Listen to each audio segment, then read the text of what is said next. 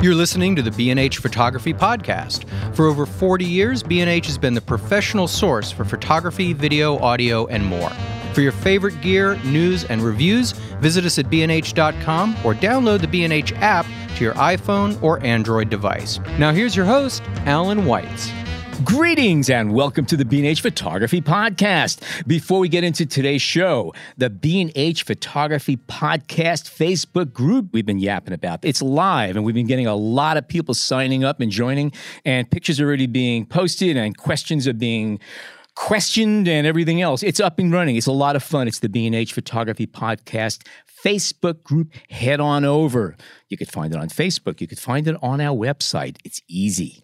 Also, a special thank you to Art Nelson of Art Nelson Photography, who took the time to leave a really, really nice comment about the show and what we do here on our SpeakPipe widget.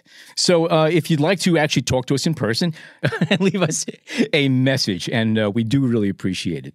Anyway, today's subject is medium format portraiture, and joining us in the studio are photographer Mark Mann and our very own Corey Rice. Mark has photographed more celebrities and iconic personalities than we can even think about here. Who's the last famous person you shot? Or at least photographed? Hugh Grant. Okay, there you go. Hugh Grant. Okay. He's famous. He's good. No, that's a lie. Adam Scott. Adam Scott from Parks and Rec last week. Cool. Okay, all right. We'll forgive you for that fib. Wait, hang on. No.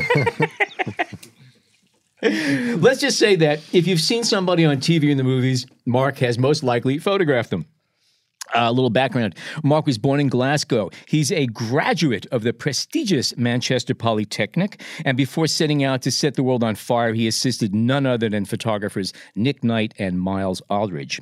His commercial clients include Reebok, Adidas, Hennessy, Bombay Sapphire, Pepsi, Gillette, Vitamin Water, the NHL, Zumba, Ford, and Chrysler. And he recently spent a year photographing men ranging in age from 1 through 80 for a special issue of Esquire magazine celebrating the magazine's 80th anniversary. Welcome. Hello. Can I just say this is super weird? I'm sitting in a little dark room with a whole lot of guys. With microphones, headphones, and we're all staring at you. And I feel like we should be playing poker. Yeah, right? That's during the break. Right. Okay? He saw the cards. Anyway, I'd be amiss if I failed to mention that Mark was one of the personalities involved in Corey and John's What is Photography project, which has received much well-received attention over the past few months, but more on that later on. Okay, let's start talking. What'd you learn from Nick Knight? What didn't I learn from Nick Knight? I was an intern for Nick for a little while. This is Nick of the famous UK fashion photographer who mentored a whole generation of folks. Yeah, and he chose me to come and intern with him, and I get down to Richmond in London, and day one, basically these guys, they're still in Paris, but he asked me if I can do casting photos for a job he's doing for Dylon, which is a dye company. And basically, I went to a studio. I was given a Polaroid camera. I mean, a literal Polaroid camera. And about 100 young ladies came in, and they all had to put on these tight shorts. And because the ad was going to be a lady opening her tight shorts and revealing the new color of her underwear. Mm-hmm. So my first thing that I ever did was photograph 100 women's underwear. All right. And I thought, this could be a profession that I'm interested in. That's the interview process here as well. That's interesting. I saw that. I was wondering where we got that from. But no, what did I learn from Nick? I mean, he is a groundbreaking icon of our trade who has been working consistently and creatively for a long, long time. And I suppose when I did spend some time with him, it was almost 25 years ago. And even at that point, he was just doing it his way, doing what he wanted to do. He really encouraged me to shoot 10 by 8 which nearly bankrupted me in my final year of college. And the last thing he said to me when I was leaving, he shook my hand and gave me a hug. He said, "Mark, you are a lovely, lovely guy, but you're far too nice to be a photographer. Is there anything else you might want to do?" Wow. And you said? He said, "But how else am I going to get on the B&H Photography podcast?" But let me tell you, that sticks with me. Not in a negative way, but in a very positive, driven way. As does any negative feedback I've ever got. I very much now in a position where I just turn it around and go, "You're wrong. I'm right. I'm going to do it this way." Yeah. So, well, it sounds like that. You mentioned that he's at that age and at that probably still today doing things his way. Correct. So there you go. I mean, you learn that too, right? It was a very, very positive experience for a young boy. I wish I had been a little older, a little more mature. I might have been able to take more advantage of it. I think we're all guilty of that, though. Yeah. I look back and I kick myself mercilessly. It's like I got calluses on my backside from doing that. You should, you can't kick yourself. You just learn from it. You just think, okay, so I'm not going to do that again. Mm-hmm. But try not to have any regrets. Just think how I could have done it differently, and potentially do it differently in the future to make it better. I think it's interesting. They said you're far too nice. It's interesting. I've met a lot of photographers, and there are a lot of personalities out there. No two ways about Definitely. it. But I wouldn't say that a majority of the photographers out there are characters who are difficult to work with. At least not a vast majority of them. I would agree, and I don't really see any benefits. No. And if anything, if you know that you're nicer than the rest of them, that's a good tool to have to work moving forward. Yeah, but then you hear about some of the people that I respect and admire, think do amazing work, and you just hear about. You hear stories about them. Listen, and if that's your process and that's how you get from A to B, I'm not going to tell you you're right, wrong, or indifferent. That's what I was going to say. Is that part of your process? Is that whole setup and getting comfortable in the studio and with the people around you part of how you get where you need to go? Yeah. And for me, I've just... if somebody comes into the studio and I'm chatting with them or whatever, and I say, "Hey, you want a coffee?" I'm not going to turn around to like the assistant and say, "Hey, can you get so-and-so a coffee?" I'm going to go walk and get it. And I think that, I think that de-arms a lot of people, puts them not on the back foot, but just makes them think, there's no airs and graces here.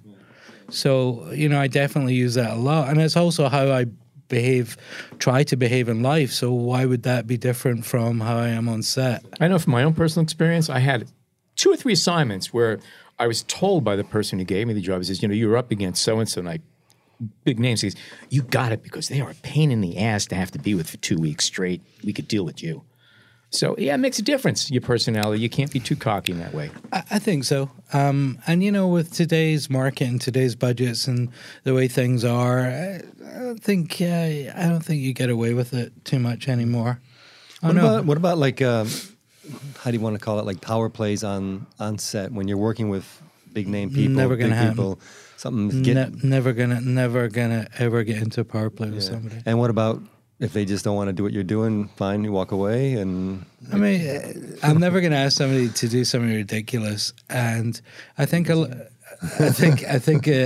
people, that it's just I'm going to have a discussion, beforehand with, "Hey, what do you guys want?" And the power play may come between me and a creative director, or me. Like, if you want that, you can ask him, but I'm not asking him that. I'm going to work with this guy again one day, and it's just ridiculous. Yeah. Talk a little bit about that process then of actually getting to the job. I mean, and I'm sure everything is different. Obviously, when you're shooting Obama, it's a lot different, but let's say it's a celebrity, and who approaches you first? Who do you speak to? Creative directors, publicists? How does that all kind of work itself out? But like for like an editorial job, you get a call from a magazine. Magazine will say, "Hey, we want you to do this, and are you available this day to do this?" And yeah, I'm available. My first thing that I'm always going to reach out to is, can I have a creative call? Can I know what the creative is? That's my first, because I don't want to commit to doing something I can't deliver on. That's very important, because, quite often I'd say probably true to a lot of people, especially starting out. You get a call, you get an assignment, you go, wow, I got the job, and you're out there. But you didn't say, what's your point of view on this whole thing? And you can go out there and shoot a whole thing that has nothing to do, the whole mood is different from what they want to do. Yeah. That's real important, I would say. Yeah. And how often are you given directions as far as that mood, or how often do they just say, we're hiring you because of you? No, they've always got an opinion. I was listening to a speaker the other day at Sundance, director, and he said something so fantastic. And he turned around and he said, you know, if I'm on set and somebody has an idea, and it's a good idea, they don't get credit for it. I do. Nobody watches the movie and goes, wow, that scene, that must have been that DP that had that great idea, you know. And if it's a bad idea, I just don't do it. But if it's a good idea, I get credit. So, you know, why wouldn't you listen to opinion? Why wouldn't you listen to what other people are suggesting? You know, I have a pretty good sense of what works, what doesn't work. But the bottom line, other people in this industry have been doing things a long time and have great ideas and great thoughts and great suggestions. And I am open to you on set because you know what? It's going to make me look better. Sure. But they did call you because of the way you work and your style. Nah, because I'm cheap. That was my ploy. I made it up in volume. I'm kind of interested in this too. We spoke about this when we were shooting for the What Is Photography project, and you were telling the story of the Obama shoot and how little time you had to actually shoot him when he came in. It was just sort of lickety-split sort of thing. How do you engage with a sitter that when you only have a couple of minutes to get an image? You know, Obama's a great example. You know, I started taking photographs and I realized that I haven't actually even said hello. So I kind of dropped the camera, you know, down and start walking towards them. Yeah. And the Secret Service are approaching me from my I was just going to say, did you get like the clicks, like the cocks of the guns and stuff like that? Yeah, just like, whoa. And I just went up to him and I opened my mouth and I just blathered some nonsense like, Mr. President, it's such an honor as an immigrant to this country to be in your house and to take this photograph for Esquire magazine. I can't tell you how grateful I am. And he just was hanky out of his vest for you? I mean, it was honestly. I mean, I took a lot of crap often, but this was just some kind of stream of consciousness that didn't appear to be coming out of my mouth. You know, apparently, in retrospect, it didn't sound as bad as I thought it did at the time I was saying it. And, you know, he looked at me, he said, oh, thank you very much. It's really nice to have you here. And I stepped back and pulled up the camera and took a few frames. And for these few frames, I had his attention. You know, I knew he knew I was there. I knew he was there. And then you just see like the eyes glaze and he's in his next meeting or he's like thinking about what he's going to have for lunch or, you know, but for that 30 seconds I was there. And it's because I think it's because I was honest and because I was authentic and I think I just amused him. Yeah. So, you know, self-deprecation. Deprecation. Self-deprecation. Self-deprecation is something I use a lot because, especially in the times that we're living in, you know, you got to be extremely careful not to offend people. And I do not want to offend people. I want people right on the edge of being offended or not realizing that what I'm saying is so offensive. But God, you know, I'm definitely careful. I'm definitely careful in my speech. I'm definitely careful with. So self-deprecation, you can get away with so much more. Yeah. Good point. And it works. Yeah.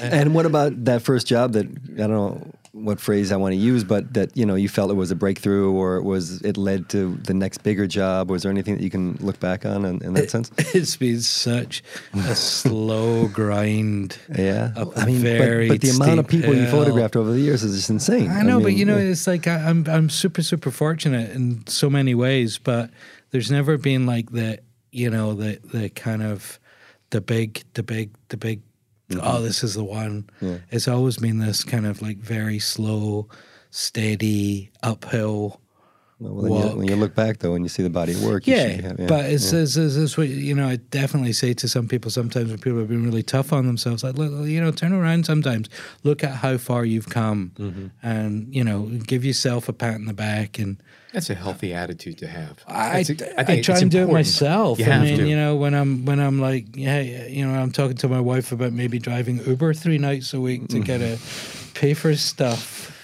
No, we're joking. I look back down the hill and go, "Yep, it's a steep hill, but I still need the Uber." It's easy to joke. No, it's easy to joke about that, but I think that when you are a freelance, especially in the creative world, okay, that's something that's always on your head because you can't relax. You could have a year of solid work and 80 zillion covers and everything else, but you know what? You still have to be thinking forward, and you still have to be preparing and keeping yourself fresh. And I would say most people in 9-to-5 jobs don't have to have that challenge. Yes, you have to perform. Yes, you have to deliver, but you're not a performing dog. But a lot more now. I totally agree with what you're saying about me as a freelancer, but so many of people I know that seem to be in these very steady creative roles, in magazines. I mean, they've all, magazine creative directors, magazine photo editors, magazine designers. I mean, there's just been slaughter. So, even people who I thought were in very secure positions are like, yeah, I'm out of a job. I mean, all my friends that worked at Time Inc. and, so I we got a couple here. I definitely agree with you. For me, it's always been like that. But for a lot of people in our industry and around our industry, it's starting to be more and more. It's like, I'm here, but I don't know what next month's going to bring. Yeah. Well, we did a show a few. How often do you shoot? I'm sorry. How often do you? I mean, take I know photographs. Would you say? I mean, on average, like a big shoot, a celebrity shot. I would say if I don't pick up my camera to do something that I'm being paid for once a week, I'm pulling what's left of my hair out. Yeah. And that's, you can see how little of my hair is left. Well, that's why he started growing a beard. He has to keep up with it. Exactly. Need somebody else to pull out. And once a week is really good. I mean, January, February, I cannot tell you, has been absolutely insane. And do you have an agent? I do. Yeah. I do. Okay. And she's wonderful. And her name is Randy Cole. Randy Cole Represents. All right. And if I owe you money, please don't call her. Call me. How long did you rep yourself before you got representation? I've been pretty fortunate. Here's a great story, right? When I first moved to New York, I've got this portfolio of kind of like crazy fine art, kind of portraiture stuff that I had from college, and it's like prints, and I'm like, I'm going to get an agent. I met this woman who decided to take me on as an agent, who's still an agent and very successful. And she goes, all right, well, we're going to give you a chance here. And I was like, okay, I got an agent. This is easy. So she got me my first gig for, it could have been TV Guide. I can't remember. One of these kind of TV type magazines. And it was shooting in Hollywood, and I flew out to LA. I'd only been in New York about 4 or 5 months. I flew out to Hollywood, and I go to the photo studio. I do this job, and thankfully, I kind of really wanted my lab to process the film. So at the end of the job, FedEx the film back to New York to get it processed. I didn't know the labs in LA and whatever.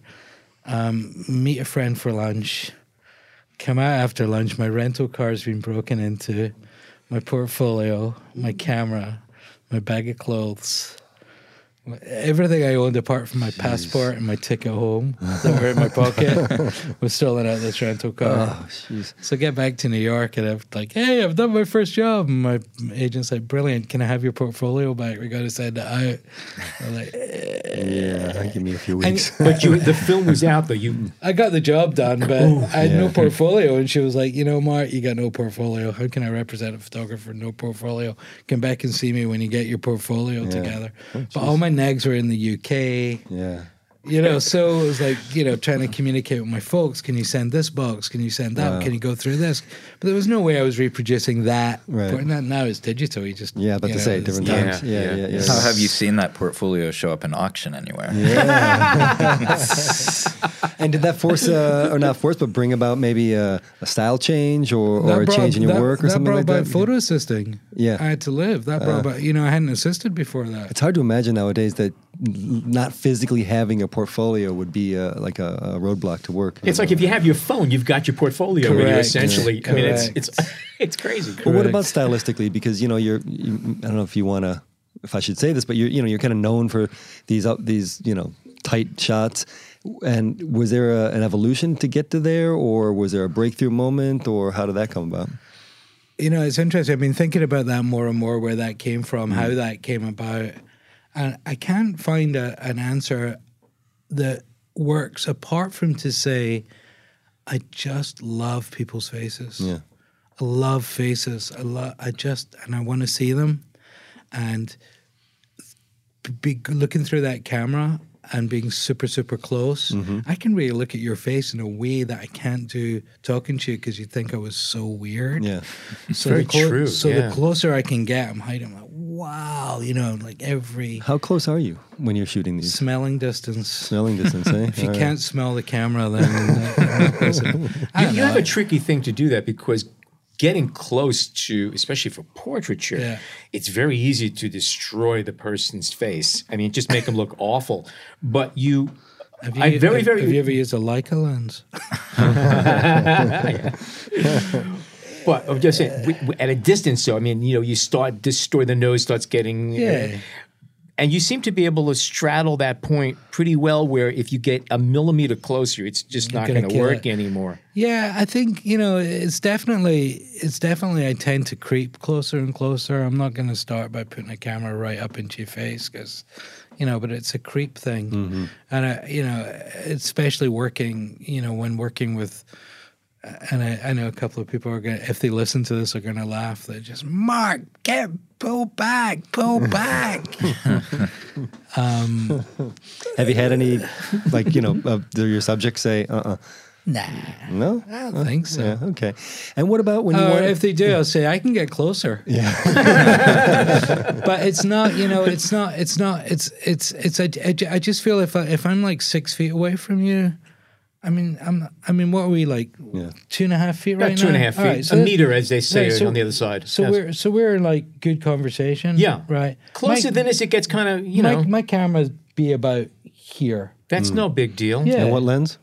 You're talking about on the medium format? On the like medium format, like yeah. 120 or the 100, which I think transfers to like an 80 on 35. So I'm not. It's not in your face, but it's conversation wise because it's always a conversation. I mean, I'm always putting the camera down and looking at you and lifting it back up and talking through it. So it's always. It's not. I don't think it. I mean, yeah, you hear, oh, you're awfully close. And I'm like, yeah. Do you know what troubles me more than that? What gets me uncomfortable about that kind of a distance is being able to focus my eyes. I mean, I wear reading glasses. I could see great. Like right now, we're about 3 feet apart. You're fine. You get closer to me, you're gonna start getting blurry. And when it gets closer than that, it's hard for me to just maintain a concentration because I can't focus on you without putting glasses on. Right, that's how I would react if you got in my face with a camera. It's like I can't really look at. I have to pull back just to be able to look back. But you're just yes, I know, I understand. Visual reference. Your hand. You're holding your hand about a foot from your face. I'm never going to be that close. I'm going to be a couple. Yeah, of but the feet. thing is, I always hold my hand a foot away from my face when I talk to people. So that Makes it easy on them. Well, on the technical side, though, too, when you're shooting that close, how hard is it to even hit focus? Like, because you're shooting open for a lot of your shots, right? I have not that great a record for super sharp. You have a few portraits, especially the Graflex series, where there's nothing in focus. I think Sean Connery, he's out of focus all the time, and it's a great picture. By the way, being sharp and being in focus does not necessarily make a picture better. sometimes it's Was not it- better. Was it Cartier-Bresson? Focus as a bourgeois concept. That's it. Is that, It's just a suggestion. Or let's go Julia Margaret Cameron with who's to say what should be in focus. Exactly. Now listen, if the eyes, I'm not going to turn around and say, oh, I meant to put that out of focus. I'm trying to get the eye sharp, but I'm not willing to give up on something which I think is a great portrait because the eyes aren't tack sharp or because something I else agree with you on isn't that tack one. sharp. Yeah. I mean, Yeah. sometimes you look at it and you go, and sometimes you know what, I love that.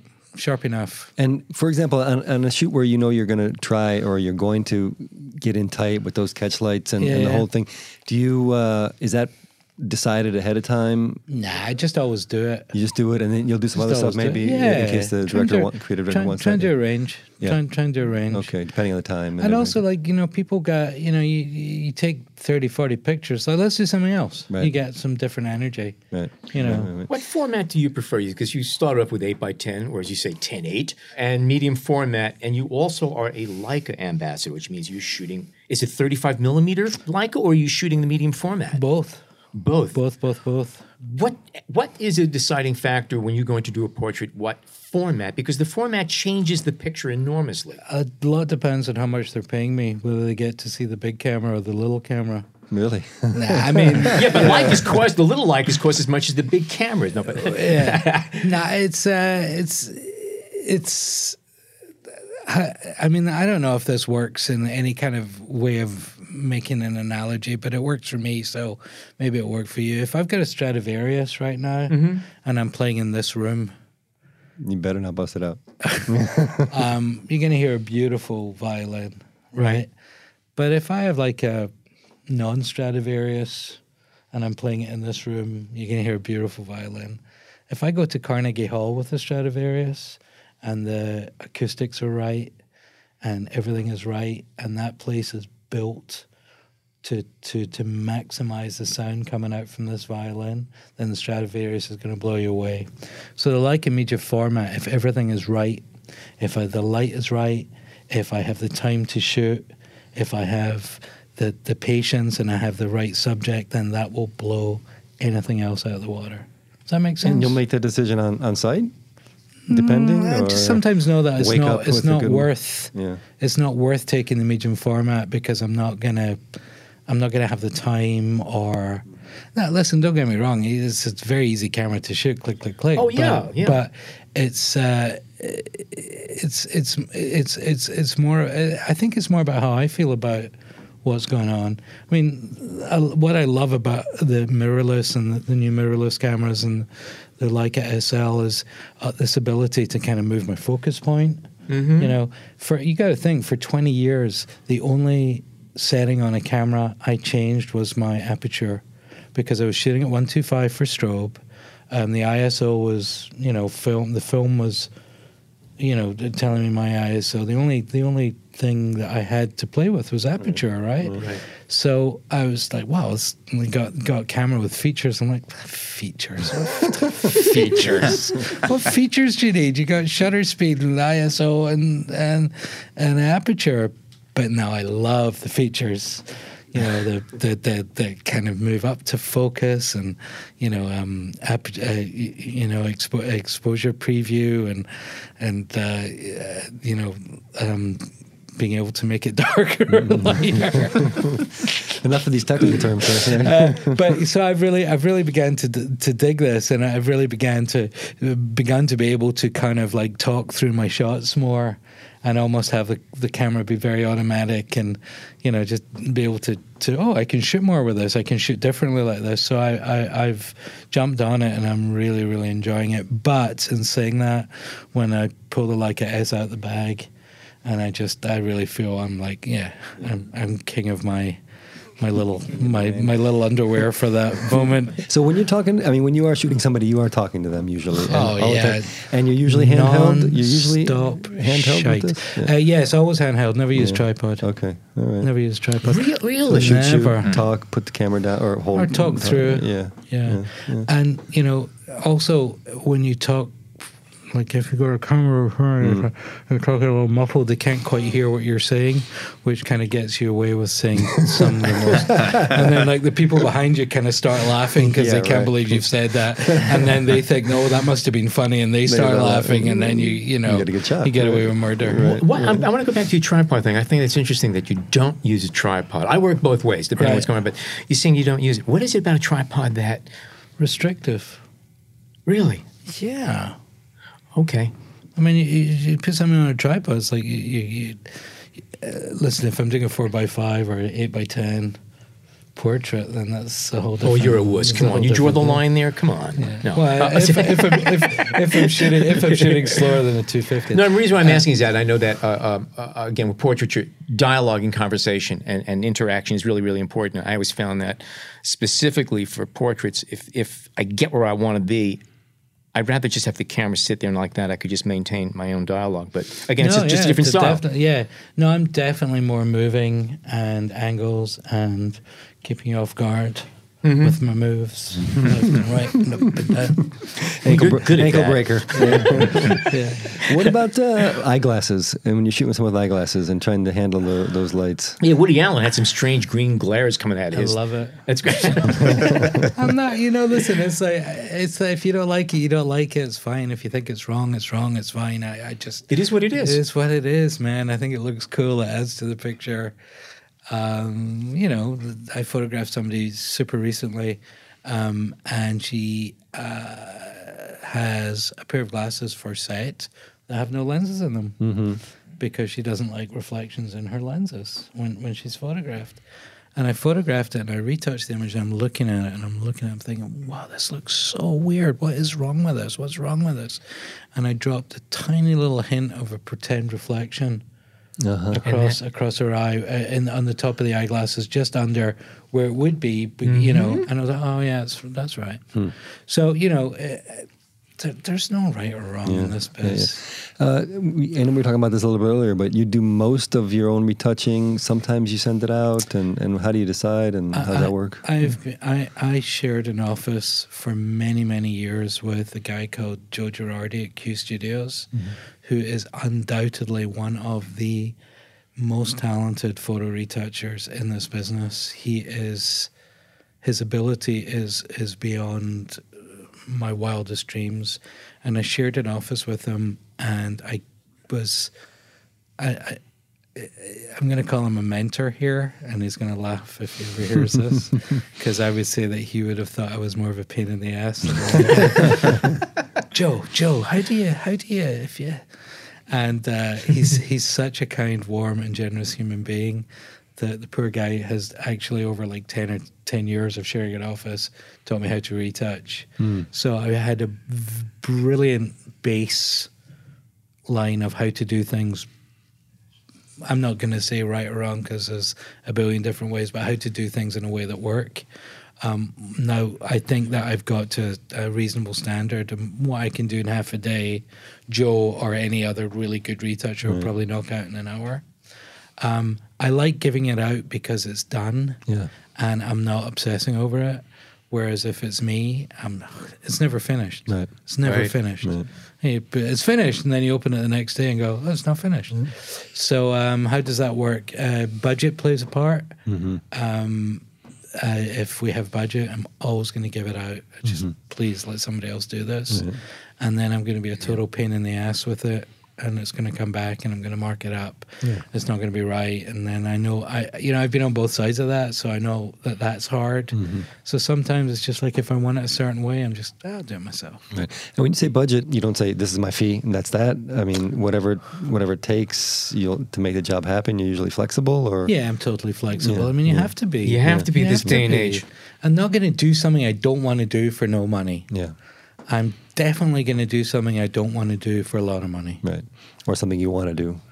Something I want to do, I'll do for no money. I mean, it's day by day. And genuinely, my attitude, and if when I get on set and I know that I'm earning $40 or what shall I say, 400 or 4,000 or 40,000, whatever it is, my attitude when I get on set that day, I really like to make it. I'm here because this is what I've agreed to do. This is what I want to do, and I'm going to produce the best I can today. Okay, we're going to take a short break from traffic and weather, and we'll be back with Mark. We hope you're enjoying this edition of the B&H Photography Podcast. Send us a tweet at BHPhotoVideo, #BHPhotoPodcast. Okay, we are back. John, you have a question here about... Do you work often with the same makeup people, same designers, stylists? Love to if I can. Yeah. You know, it used to. I think. You know, these things change now as celebrities and people of stature have very much want to have more control of their own imagery. So, you know, as well as that being an advantage for me, because maybe they'll request me, they're also like, hey, this is the makeup artist I want. This is the stylist I want. Yeah. And a magazine or some kind of editorial is not going to fight them on that. So... And you're all, you know, the flip side is you're not going to get pushback if they don't like your idea. Well, it was his or her idea. You know, but then again, you lose your creative aspect at the same time. But yeah, I love working with the same people. I love that. I love the on-set camaraderie. I love being on set. Yeah. I love working as a team. And it's really satisfying. More and more so recently, I've been trying to pare down, see how what do I actually need to accomplish this, and what am I trying to create? Well, I'm trying to create some kind of communication between me and my subject, some kind of moment. And do I need all this to do this? And if I get rid of this and get rid of that and get rid of this, is it affecting the actual end product? And I find that a lot of the times the answer is no. So recently going with one assistant, you know, minimal lights, kind of trying to make it as intimate as possible, build like, you know, if there's a lot of their people there, kind of build a kind of area where it's just, you know, they're not looking at their publicist or their agent, or, you know, the makeup artist will be hovering and say, hey, do what you got to do and then step back. Right. You know, so I can get that intimate communication. What about camera-wise, now that you're pouring down, how are you narrowing down what you're putting in your bag? Well, I'm not much of a lens guy, so I don't have a lot of lenses. I try and stick with the same lenses because I know them. Right. I really know them, and I'd prefer to take a couple of steps forward, a couple of steps back. On the SL, I've been using a 28 to 90 zoom. God, is that right? 45? I don't even know. I'll look it up. It's the SL, the zoom for the SL, and wasn't a big fan of zoom lenses because you were kind of felt that I was compromising, you know, lens quality for speed. But That's not the case anymore. A lot of lenses. With this lens, it's just like I don't care if I'm at, you know, wide, you know, as wide as it can be or zoom to 90. I'm still super happy with the shots across the board. So that's been really, really good for me. But the 120 portrait lens on the S is my my nirvana, my absolute go-to. If it's the most comfortable thing I have, I know it the best. I understand it the best. And, you know, what's weird as well is to bring it back around to kind of post-processing. If you know your lens and you know your camera and you know how that file's going to be, it really shortens your post-production time because you know what it's going to do. You know how the colors are going to behave. You know what's going to happen. You take red out, you put red in, or you know how much, you know, you can dodge and burn without starting to mess with the pixels. So I found that using the same or a similar lens and a similar camera for most of what I do is help me speed up my post-production. You can carry this through to the last thoughts we had about talking about working with the same people all the time. Correct. It's the same thing. When you're out there with the same people often, there's less explaining, there's less dialogue because you're working as a team. They know what you're doing, you know how they're thinking. So it's the same process. So if you have 100%. The same people in the same gear, your job's going to go easy because you can actually concentrate on taking the photograph, which is why you're 100%. there. Yeah, and that's why on these smaller jobs I've really pared it down, because that's what I want to focus on. You nailed it. It's like, I want to focus on this, and you know what? If I don't have all this stuff, Well, the distractions doesn't matter. Yeah, sometimes options are not good. Correct.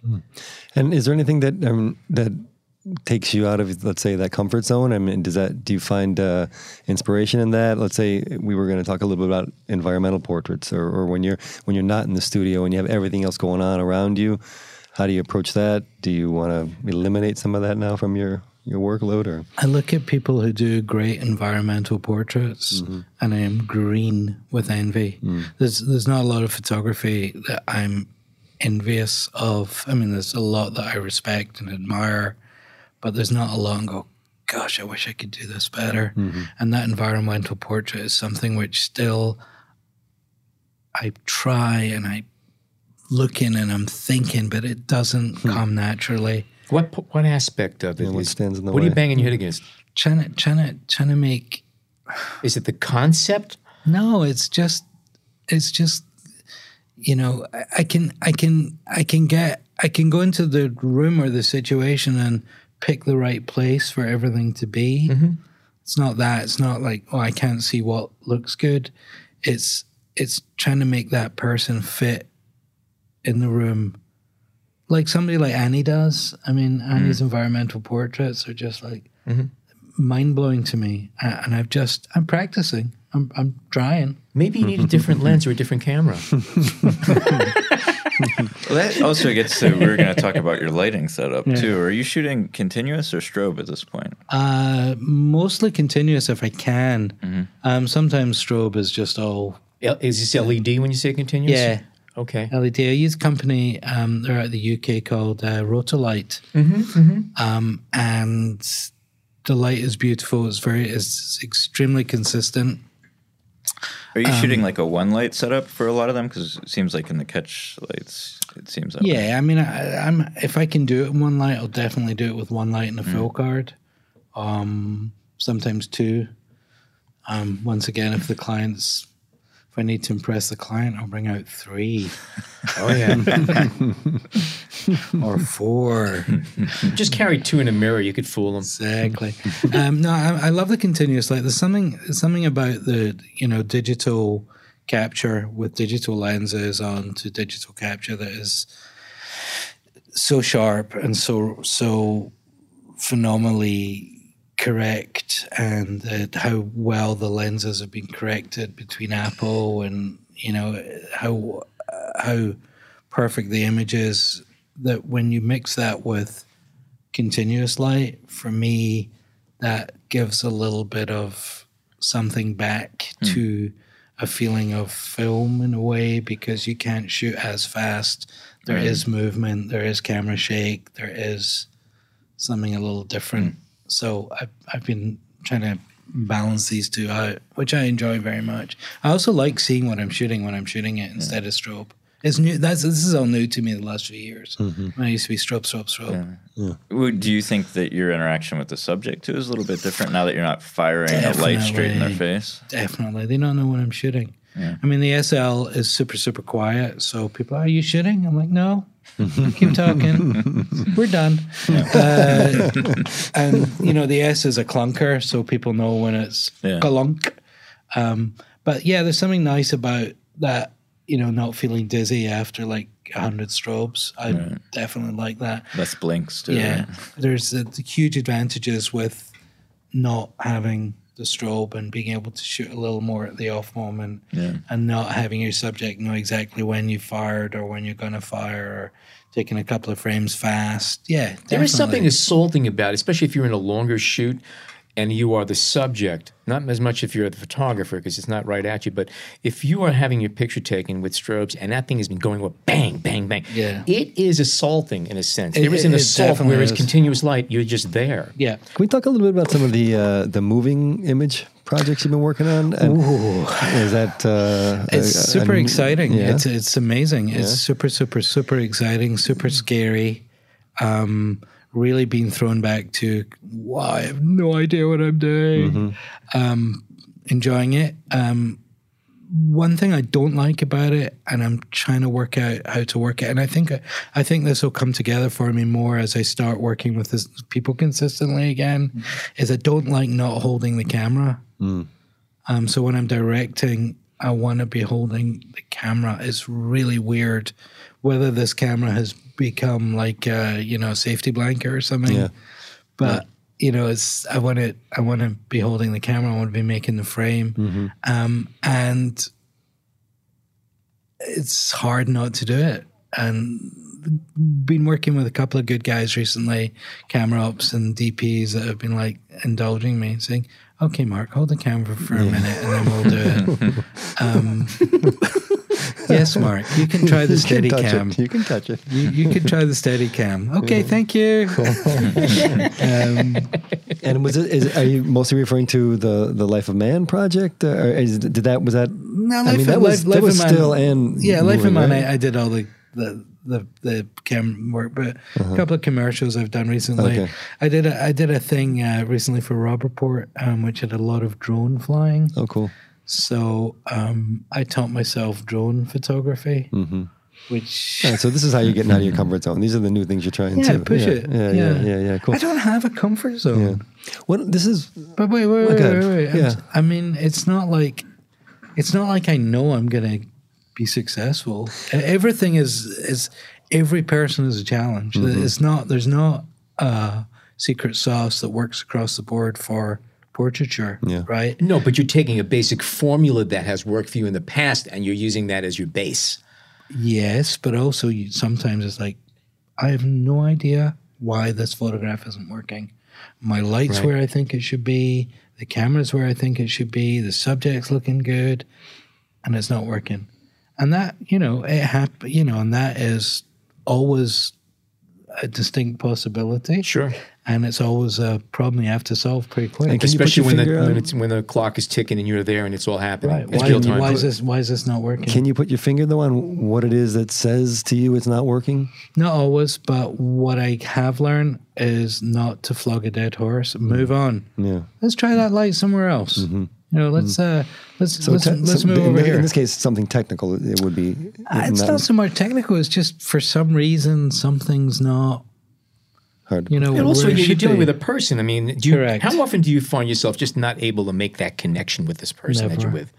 Very, very rarely do I not manage to get on some kind of level with this person and make them see me as a human being and interested in me for long enough for me to get a picture. And often humor is the way in.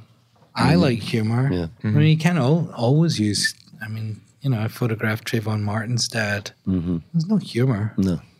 Do you research before at time to check out? Yeah, I'd like to know. I like to know a little bit about who I'm photographing. But the worst is, I've seen it. People like read a Wikipedia page or something, or and then they ask you, and you can just see this person go, "Oh, I see you spent 3 seconds on my Wikipedia page." Right. So never kind of do that. And I never. It's never information I would use to kind of prove to that person that I knew a bit about them. And I'm going to ask you what you had for breakfast. I'm going to ask you how your car journey down to the studio was.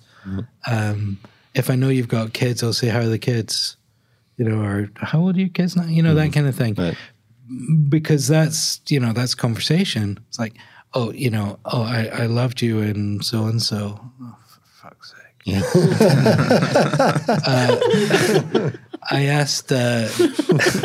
I asked Jennifer, my opener for Jennifer Aniston was, are you guys going to do another season of The X-Files?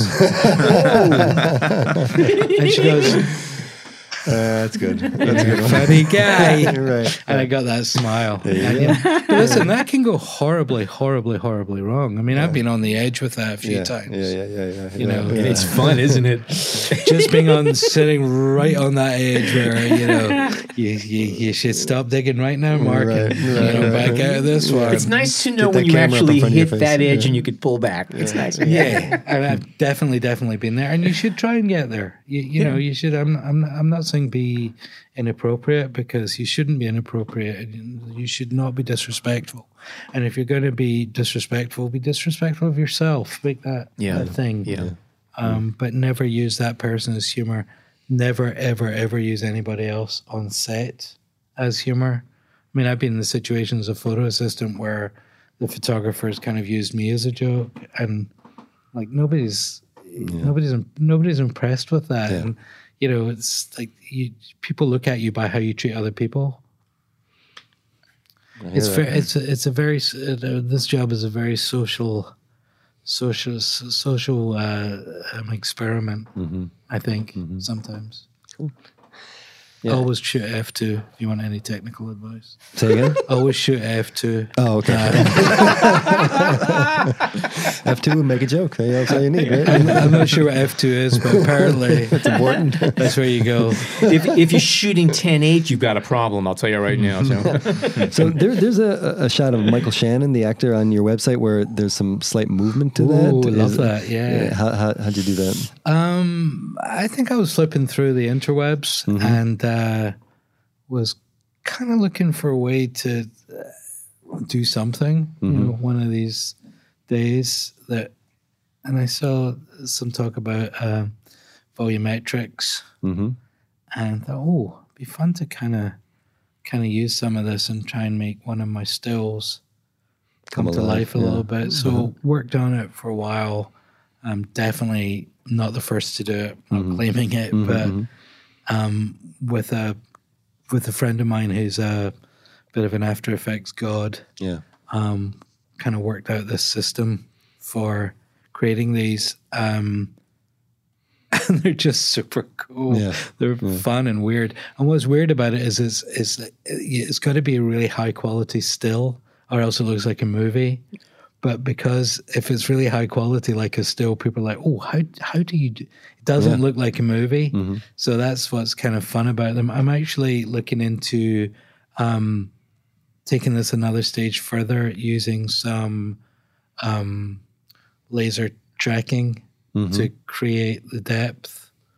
Wow. Something you're going to see soon. Watch this space. Any program names you can mention? After Effects. Is it After Effects? Oh, okay. I mean, the work is done in After Effects. Okay. I mean, you know, look up depth mask. Okay. If you want to work out how to do it, look up depth mask, volumetrics, dominatrix. No, depth mask.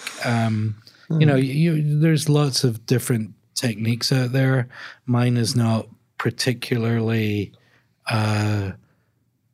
groundbreaking, but it's time consuming. It starts with a single frame? Yeah, they're all single frames. And so going the other way, you have this Graflex project. Always shooting my Graflex. There's something about, I think in life, you always have to find things that ground you. I could talk a lot about, going home to Scotland and, seeing some of my old friends and like, oh, you think you're a big shot now, you live in New York, don't you? Think you're fancy? Well, you're not. You're just like us. And that is super, super grounding when you go home and you see a lot of people and they just, you just brought back to where you are and who you are and who you came from. And I think going to the Graflex for photography does that for me. It's super, super simple, super, super basic. You have aperture, you have a shutter speed, and you have light coming in and looking at it. And you're not looking through the lens. You're not looking through the lens, and it's grounding. And if you want to incorporate that into a commercial job, do you just kind of ask first? They ask me, and I do everything in my power to say, listen, this lens is 100 years old. There's no perfection. You cannot guarantee anything. It's very, very tough to have people emoting because the shutter speed's slow. So, yeah, let's do it, but within its limitations. It's great within its limitations. Do you shoot Polaroid or film with that, by the way? I used to shoot a whole lot of Fuji. The FP 100. FP 100. It's all gone. So can't do that. So shooting more film. Okay, because it has a Polaroid-ish look about most of the pictures I've seen. A lot of them were shot and then scanned. Now back to shooting film. What do you prefer, the film or the Polaroid? Polaroid. Yeah, okay. It kind of lent itself to the kind of stuff that you're doing with it, kind of imagery. It's beautiful. The Jeffrey Berliner over at the Penumbra Foundation. Yes, and he sat in that very seat on several occasions. I mean, if you want to talk about like a wealth of knowledge, look up Penumbra Foundation. Look up Jeffrey Berliner. If anybody is interested in any kind of alternative processes or lenses or pretty much anything to do with photography from and you the did a beginning workshop till now. there recently. Yeah, no? just taught a workshop there. Okay. Like Academy workshop. Yeah. And Cool.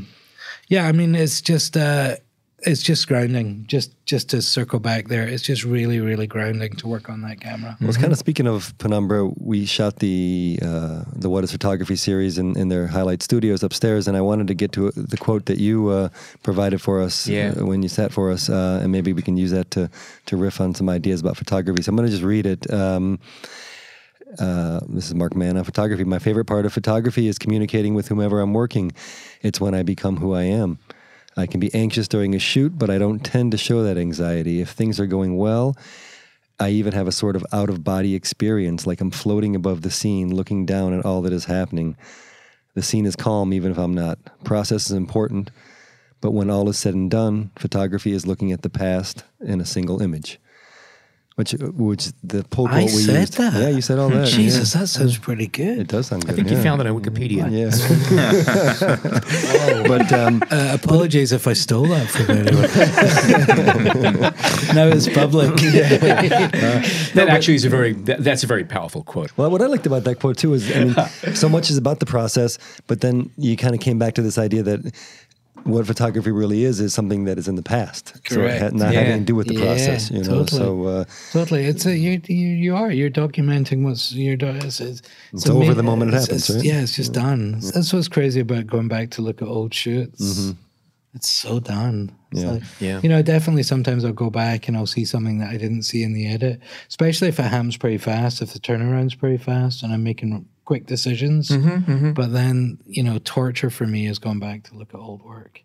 I'm gonna be 25 years in New York, I think, the year after next, 2020. And I've been throwing about the idea of doing a 25 years in New York book vanity piece that will obviously end up in the bargain basement bin in Barnes & Noble.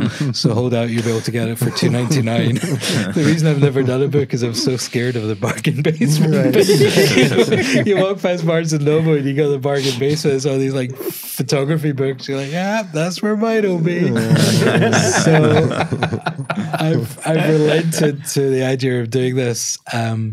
And I've started to kind of plan it and talk to a couple of designers and people who are interested in helping me. And the thing that's just as scariest is going back to look at the old images, or, you know, people have ideas for this. Well, you know, it'd be great if you could do like 2 images from every year.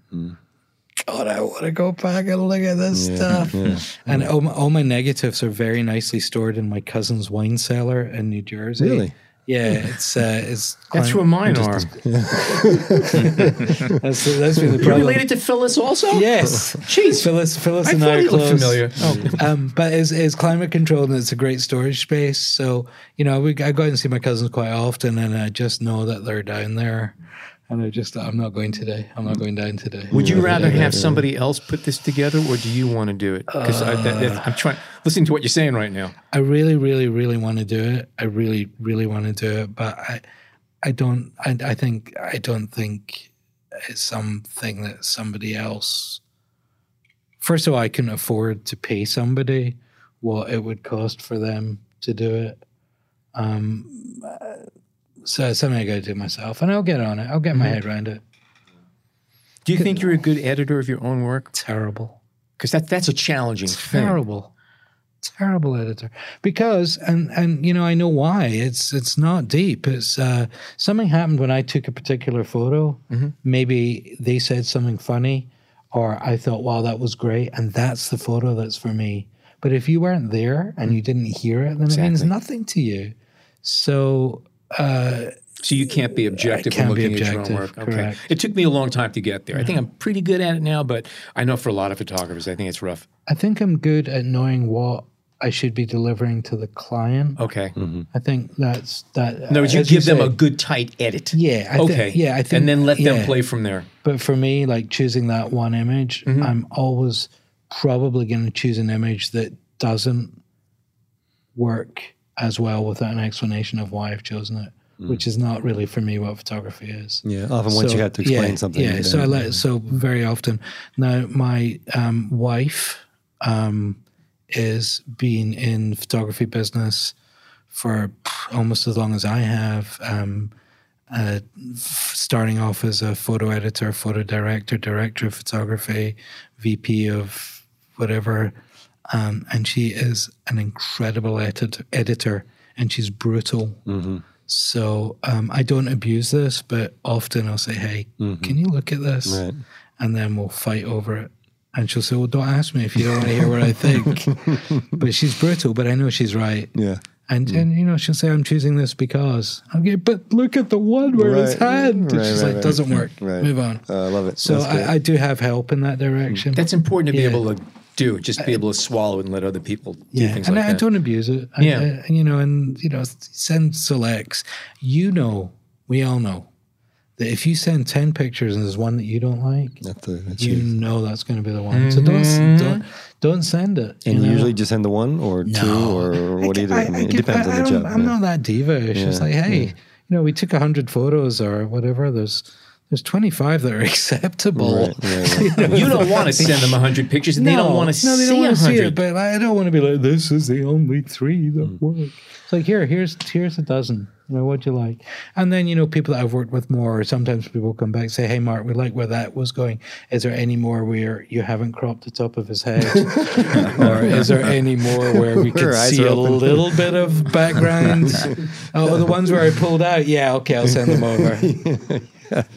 I want to talk a bit about the Life of Mann project, if that's all right, because that is about the most incredible idea and opportunity, maybe. I mean, how long ago was it now?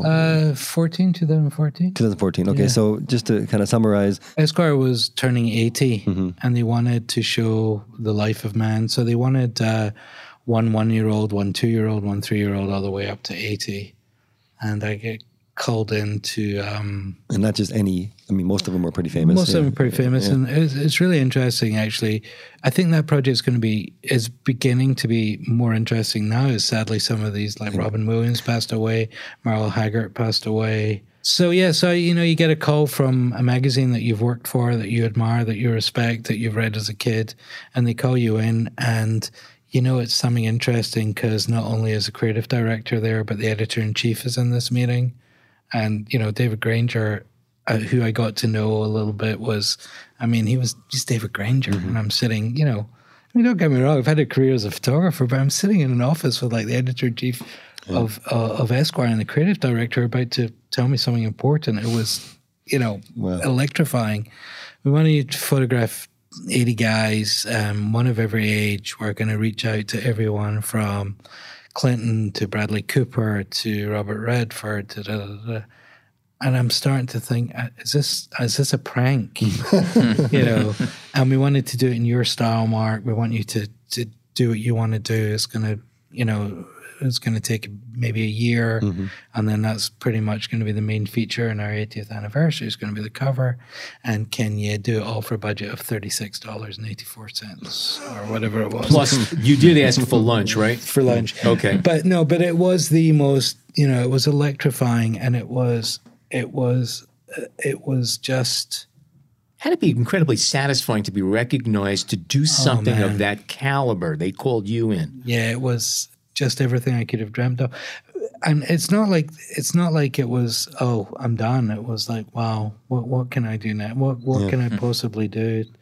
And it was amazing. It was an amazing year. And would they call you in? Okay, was it set up at your studio, different locations? No, I traveled all over the country. It was to go to these folks, And it was pretty difficult for them to do production-wise, because if you think about it, it was only one of each age, right? So they were never going to send out 2 letters to a 48-year-old, right? They were sending out one because they couldn't, for instance, Obama, I think, was 51 that year. So, they sent out to Obama. They weren't going to ask another 51-year-old, Right.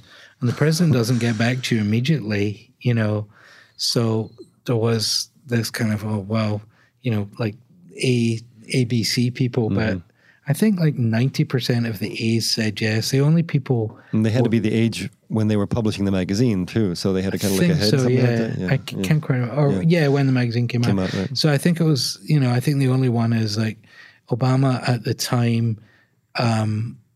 I mean, it sounds ridiculous now with politics as they are, but was being demonized a lot for, imagery of Obama was being used, and they were turning him into the devil, and they were a little concerned about the ring lights in the eye and how people may abuse that. So I was like, yes, no, yes, no, yes, no. Yes, we'll do it.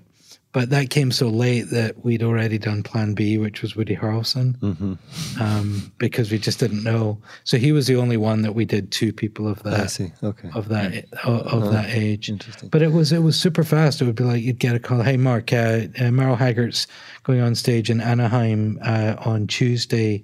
He'll do the shot. He'll do the shot for you between the tour bus and the stage. We've got to get you out to LA tomorrow. Okay, I can do that. 3 or 4 of the kids I shot were 6-year-olds that had just become United States citizens. Okay. So I actually went to their ceremony, and after they finished the ceremony, I was set up in the judge's office behind. That was beautiful. wild. That was lovely. great. That's great. That was really lovely. terrific. Interesting. When you're setting up for a gig like that, what are you bringing with you? Well, I created a kind of rig. Funny enough, I used a tripod. But there was a reason for that.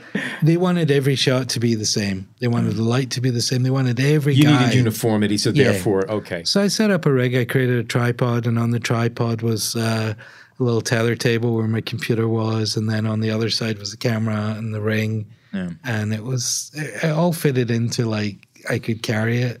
So I would say 20 or 30 of these I did by myself and no assistant. I mean, not that it's such a big task, but it's like when you show up at Bradley Cooper's house by yourself, it's very disarming for everyone. He was going to do it in the garage, and he said, "Oh, you by yourself? Come on in the house."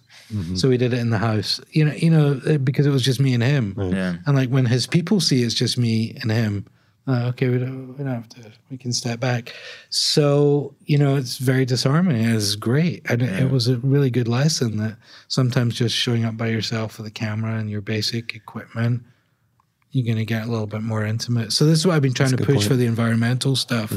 Where I've been trying to do environmental stuff, people in their houses or people, whatever is a little personal project I'm working on, is just super, super simple. I'm going by myself. I have my camera, a couple of lights. Let's see what happens. That's a good point. We were talking about post-production, and you do some of the post yourself. Sometimes you send it out, but I mean, the goal ultimately is to make it look like there's no post has been done. Is that your school of thought?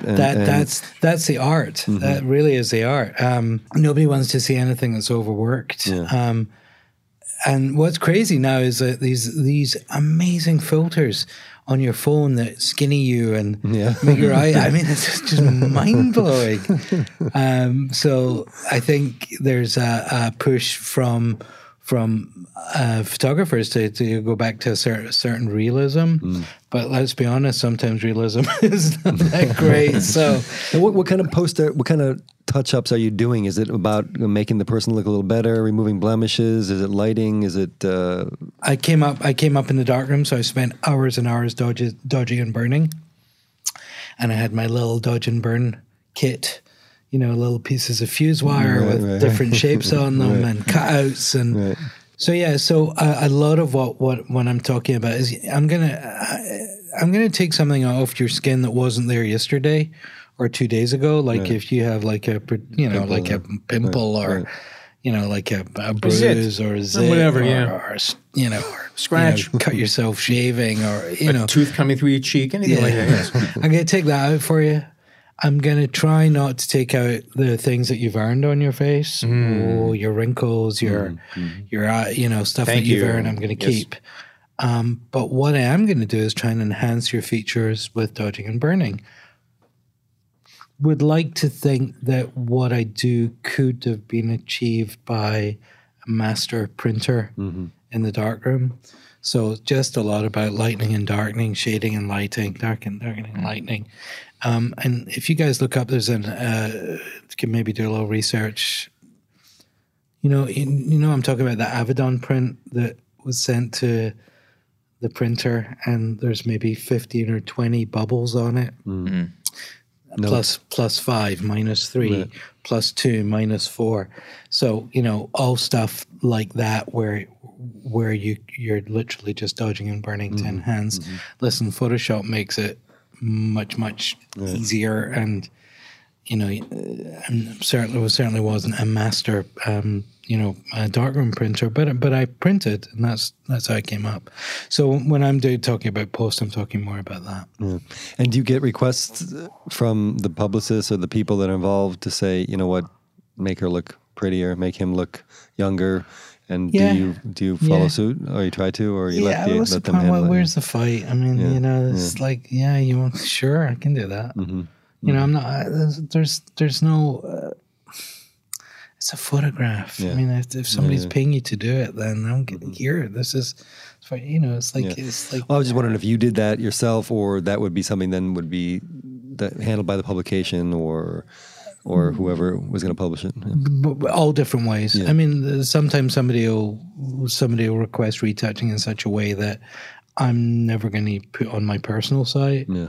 Or what you see on my site is very different than what was published or what was bought. And I think that's my way of, hey, this is what I would do and this is what you would do. Sure. I'm never going to give somebody a hard time if they want their client to look a certain way. I mean, that's fine. Yeah. Cool.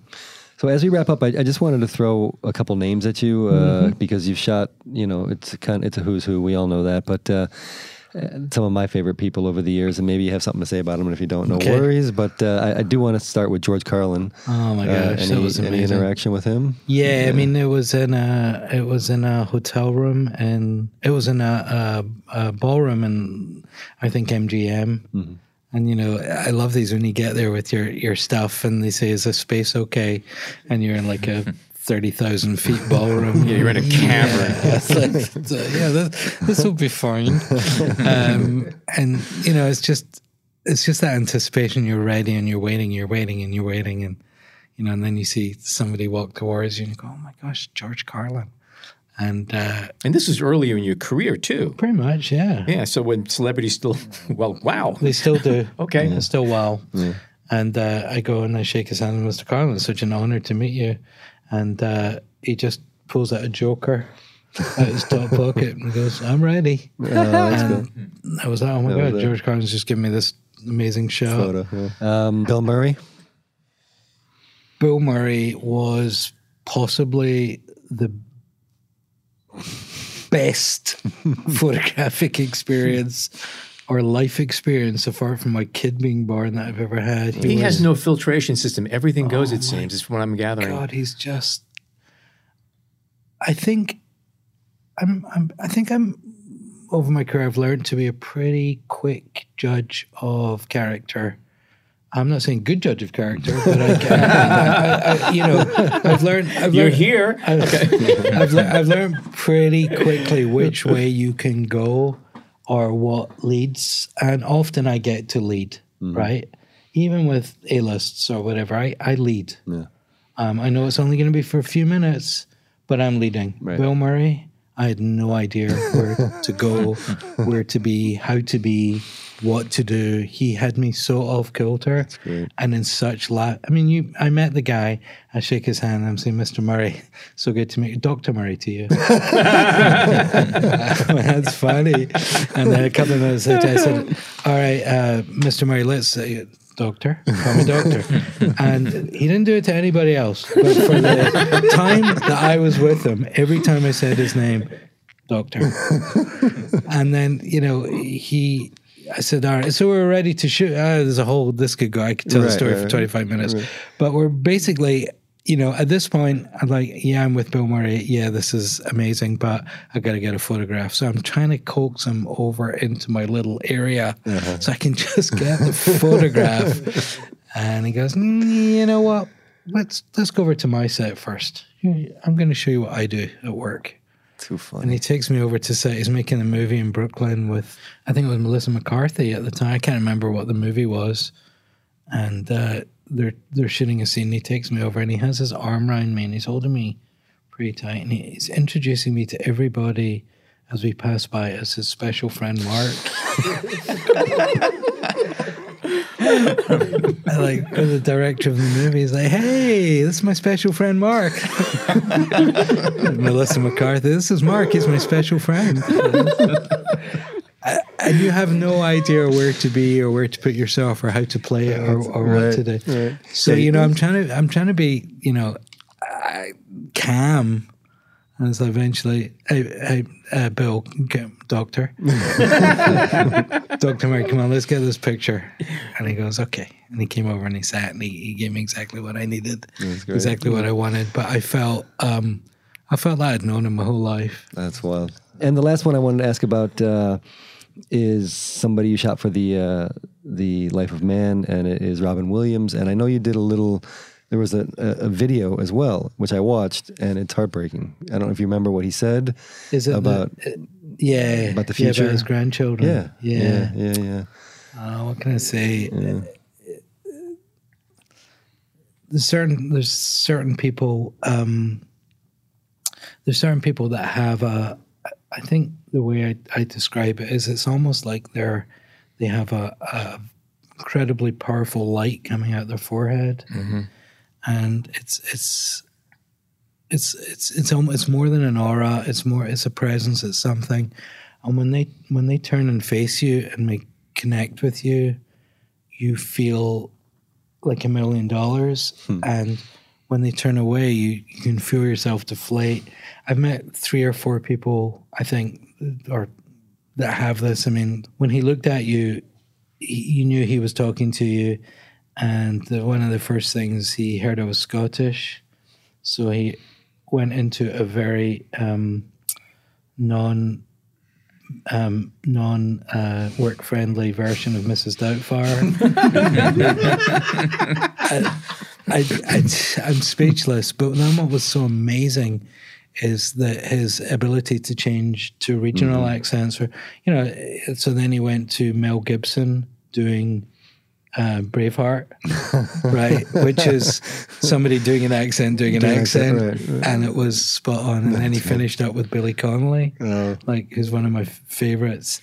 And he was so spot on. It's like, imagine a guy from Scotland being able to do South Boston and the Bronx, right? With that kind of, and he was just a light. He was just shiny. But, it's funny when I look back at some of the pictures on that edit, I can see a certain little sadness there. And it was just, it's Robin Williams. And I'm devastated that he was in so much pain that he did what he did. Mark, it has been an absolute pleasure talking with you today. It's really been a lot of fun, very informative, and just great chatting. Thank you so much for joining us. Thank you. Thank you for having me. And folks, F2.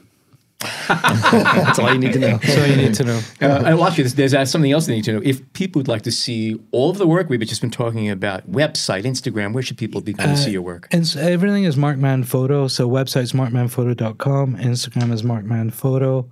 And, please reach out. Reach out on Instagram. I love conversations. I love hearing what you're thinking. I love looking at your work. I love looking at, young photographers' work. It's an inspiration. And I'm available. People were really good to me when I was coming up, and happy to try and give back and to offer any words of wisdom I have or things to avoid. F2. That's gold. If you are not a subscriber to the B&H Photography Podcast, what you waiting for? Head on over to Apple Podcasts, Google Podcasts, Stitcher, Overcast, or Spotify and sign up. It is absolutely free. You can also find us on the B&H Explorer website and the B&H Photography Podcast Facebook group, which is now live and kicking. If you haven't seen it, go over, sign up, join us. We're having a lot of fun with it. And tell them Al sent you. For now, on behalf of Jason, John, Corey, Mark, and myself, thank you so much for joining us today.